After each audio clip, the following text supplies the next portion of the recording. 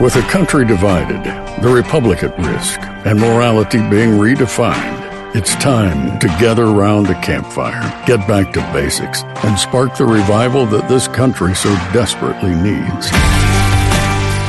This is the American Campfire Revival with Kirk Cameron.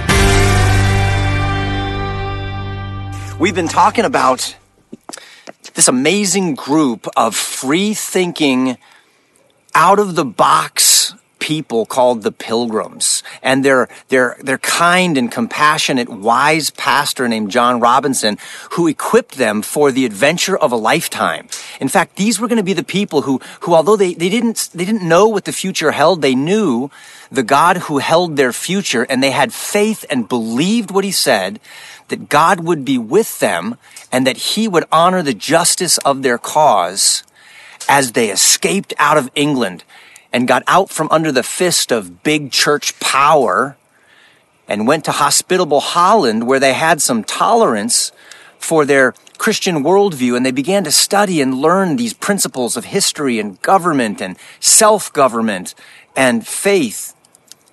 And they so desperately wanted their children to understand these things that they decided to do the unthinkable, and that is to get into a tiny little ship called the Mayflower that was paid for not only by the little money that they had, but also paid for by others they called merchant adventurers. These were strangers, they called them. They didn't know them, and they certainly didn't have their worldview and their values, and they got on the ship with them.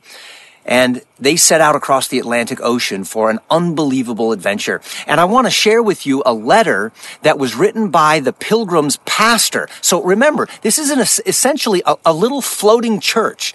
But it's more than just a church, because half of the 102 passengers were not part of the Pilgrims. They were these adventurers. They were these merchants. And the pastor knew that this would be a great challenge for the Pilgrims to not only get along with them, but to not just self-destruct as this little experimental church floated across the perilous waters. All of the hope of bringing heaven to earth in this new world depended on these Christians and their ability to govern themselves and not completely crack and lose it and fall apart in the middle of the ocean with people who were diametrically opposed to their worldview. Some of them, known as troublemakers, and would cause great difficulty to them. And so Pastor Robinson wrote them this farewell letter. Listen to the wisdom in all of this. He first reminded them of all of the self-government principles.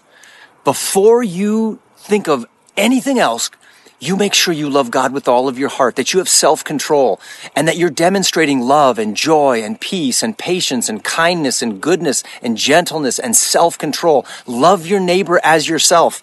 And he said, your principles should start with renewing your own repentance before God daily. Every morning when you wake up, every evening when you go to sleep, you turn from any wicked ways. Oh God, search my heart. See if there's any wickedness in me, and lead me in the way that is right and good and true.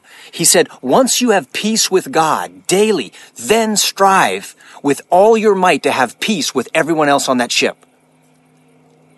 And specifically, he said, do not give offense, nor easily take offense being given by others. Now think about that. Do not give offense. Don't be offensive.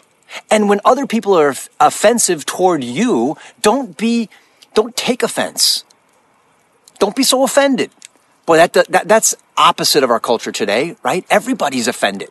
It seems like everybody is into offending one another with caustic language. And then when language comes at us, we can be so easily offended in our culture.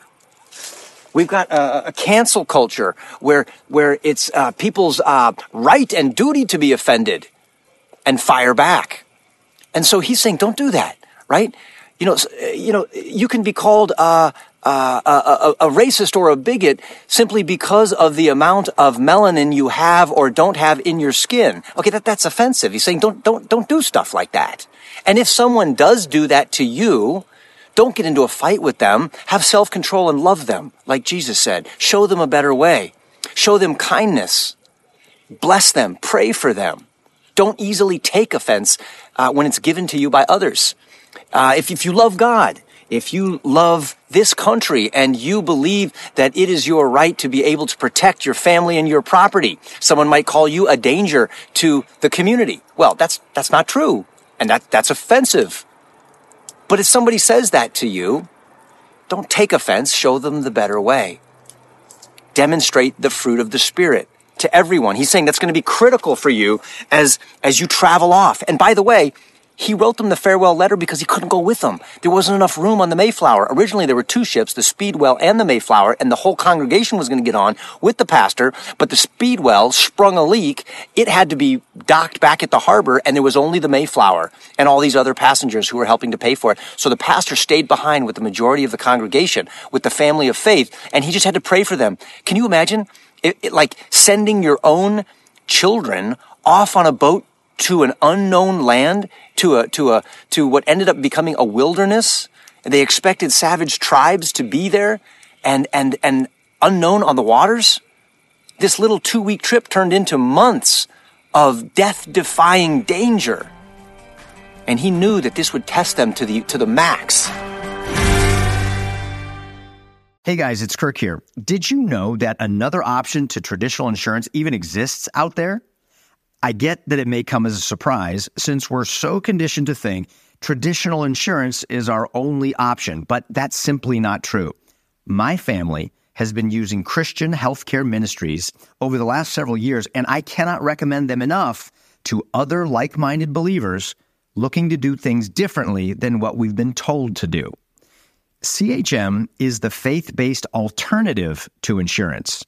And most importantly, with CHM, we know that our money is going to help other fellow Christians when they're in need. And this is how we like to steward our dollars when it comes to healthcare. Are you tired of your healthcare the same old way and want to do things the better way? I highly recommend you start by checking out CHM and see if this is an option that could work for your family's healthcare. It does for ours. It's not harder, but it's different in the best way. Learn more today by visiting chministries.org/Kirk Cameron. Again, that's chministries.org/Kirk Cameron. He understood that there would be people who didn't believe like they believed, who didn't have their worldview, who didn't have their values, who didn't have the truth, who didn't have the Spirit of God, they didn't have the Word of God, they didn't care, and they would test them greatly. And this was going to be the thing that would determine their character and their faith and their success.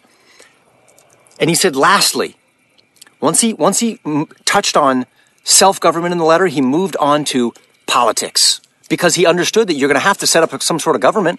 When you get there, you got to have laws. You got to have people who are going to judge whether or not people are innocent or guilty. You got to keep the peace. How are you going to do that? And here's what he said. He said, lastly, when you become a political body, a civil government, he said, let your wisdom and your godliness guide you. Okay, what's wisdom? Where do you get wisdom? The Bible says the fear of the Lord is the beginning of wisdom. It's to know how to make the right decision at the right time. How to make the most God-honoring choice in every situation. Let your wisdom and your godliness be seen not only in choosing such persons as entirely love and will promote the common good. Elect people to be your leaders who will love with all of their heart and promote the common good. But not only that, he says, let your wisdom be seen in the way that you yield to those leaders, giving them all due honor and obedience in their administration of their jobs, as long as they're doing it lawfully. They're your leaders. You've elected them. Now honor them. Now give them the obedience that is due. And he said, not looking at them as ordinary people, but as God's instruments for your good. Don't look at these leaders that you have selected based on your wisdom and godliness to help guide and serve you in political matters as merely regular people, but as God's ordained instruments for your good. And if they are doing their job lawfully, honor them. Give them your respect and obey the laws, and this will serve you well. and he offered a farewell prayer.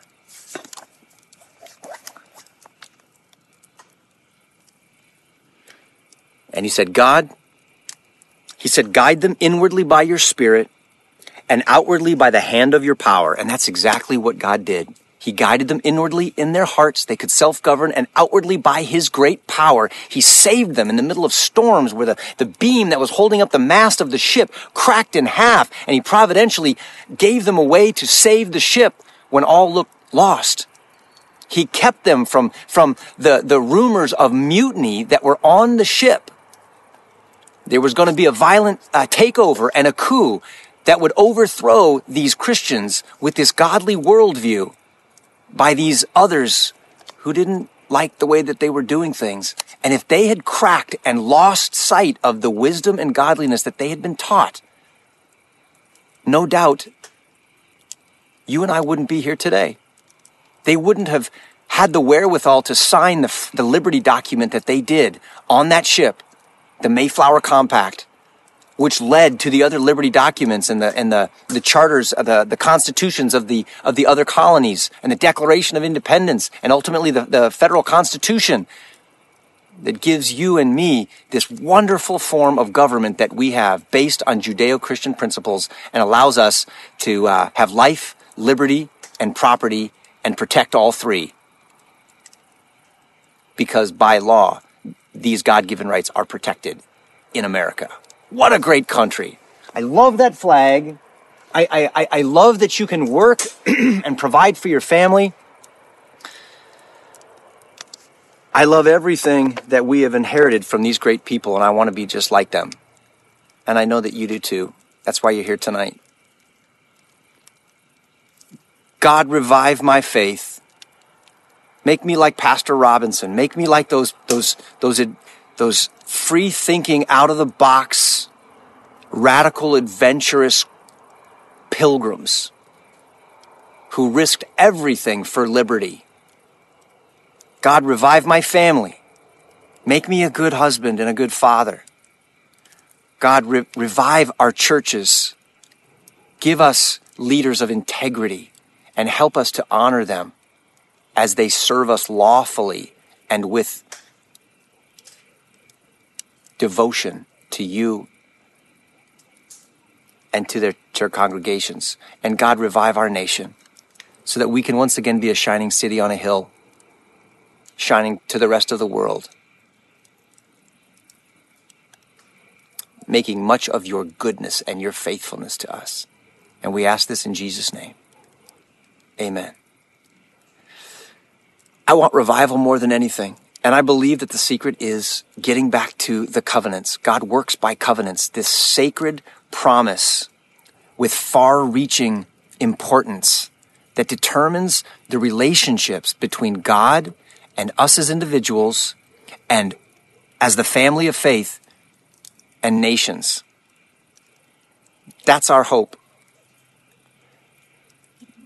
Our hope is in the power of God working through you and me, and passing this on to our kids. God bless you. Thanks for joining again tonight. Thank you for listening to the American Campfire Revival Podcast. Be sure to subscribe so you don't miss a single episode. If you'd like to learn more and join the movement, visit kirkcameron.com.